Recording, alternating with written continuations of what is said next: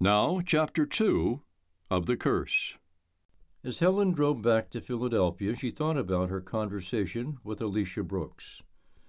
She wanted to find the truth, but even more than that, she wanted to visit the old woman and be her friend.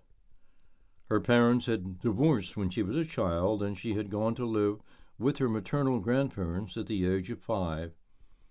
Their home was a loving one. Her grandmother cared very much about seeing that Helen had a good home, and did all she could to make Helen feel welcome. Her grandfather would have never been accused of being a warm person. However, Helen knew he loved her as well, even though he was always serious and a man of few words. After a year of addressing her debts, Helen's mother had moved back home and joined Helen.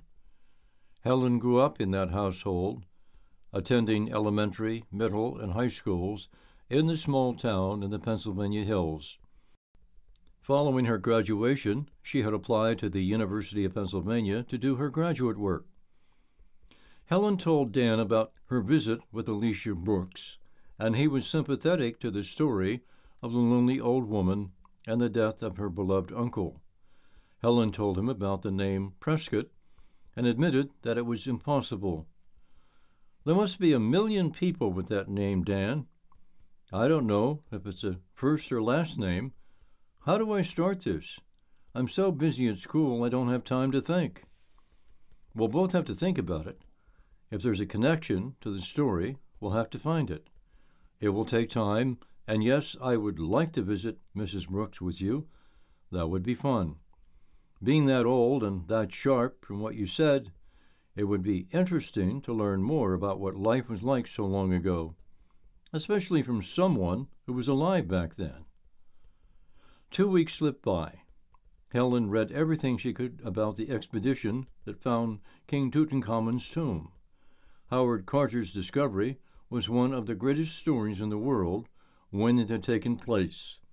She read about Egypt and its tombs, the Valley of the Kings, what Carter went through to secure permission to excavate the tomb, about the fabulous treasures, the people involved, and the curse. She developed a fascination for Carter's benefactor, Lord Carnarvon. George Herbert, the 5th Earl of Carnarvon, was an extremely wealthy British aristocrat born in 1866. He loved 2 forms of amusement more than any other: breeding racehorses and driving fast cars. Driving had turned him into a near invalid when he was involved in a terrible auto accident in 1901 in Germany. By the time Carter met him, Lord Carnarvon was weak from his injuries, and he was residing in Egypt, having taken up an amateur's interest in Egyptology and what might be discovered in the ancient tombs.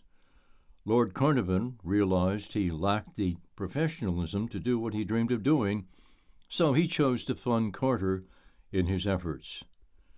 When King Tut's tomb was unearthed, the world was fascinated with the monumental discovery, and even more so when Lord Carnarvon became extremely ill and died, having been bitten by a mosquito that apparently had carried a deadly disease. The man became ill after nicking the bite with a razor while shaving. The ensuing infection cost him his life. His body was returned to England and buried in an ancient hill fort on Bacon Hill. Burghclere, Hampshire, England, not far from his ancestral home of Highclere Castle, the castle used in the popular television show Downton Abbey. The curse promised that anyone opening or violating the tomb would be doomed. Carnarvon's death seemed to validate the curse, which spawned stories and books, and even movies about the tale around the world. Today there is a belief, based on scientific evidence, that Lord Carnarvon died because of bacteria present on the walls of the tomb that had been carried by the mosquito. With that, the so-called curse had been laid to rest, so to speak. Richard Fenner's disappearance and presumed murder was not mentioned, with the exception of the story that Helen had discovered. The name Prescott did not appear in anything she found. She was ready to give up. It was the end of the trail. Unknown to her, Dan had not been idle in his quest to find out who Prescott might have been, and what that person's relationship could have been to Richard Fenner. The Federal Bureau of Investigation came into existence with a handful of agents in January 1908, more than a decade before Howard Carter's discovery, and the FBI would largely become known for being very good at what it does. Dan knew of a special program based on an incredible algorithm that had the ability to connect the dots when nothing made sense at all. He sought permission from his chief to run the quest through the program to see what would show up. He had been putting a huge amount of time on his regular duties, and his chief, when he understood the mystery of Fenner's disappearance, gave him the go-ahead. It only required an hour to turn up a result once the data had been entered. One name had appeared. The name was Prescott. The full name was Albert Prescott. Little was known about the man. He came to the United States in 1936 from Cairo, Egypt. He was British. He had no family in the States. He had apparently made his fortune in selling artifacts to various museums and wealthy individuals in Europe before he moved to America. Shortly after he arrived, he slipped off the grid. The most notable event in 1936 was the Olympics held in Germany. The great Jesse Owens had shown Adolf Hitler's champions what an American athlete could do in competition, and the madman had refused to shake his hand. 3 years later, Hitler's armies swept through Europe and ignited the free world into action.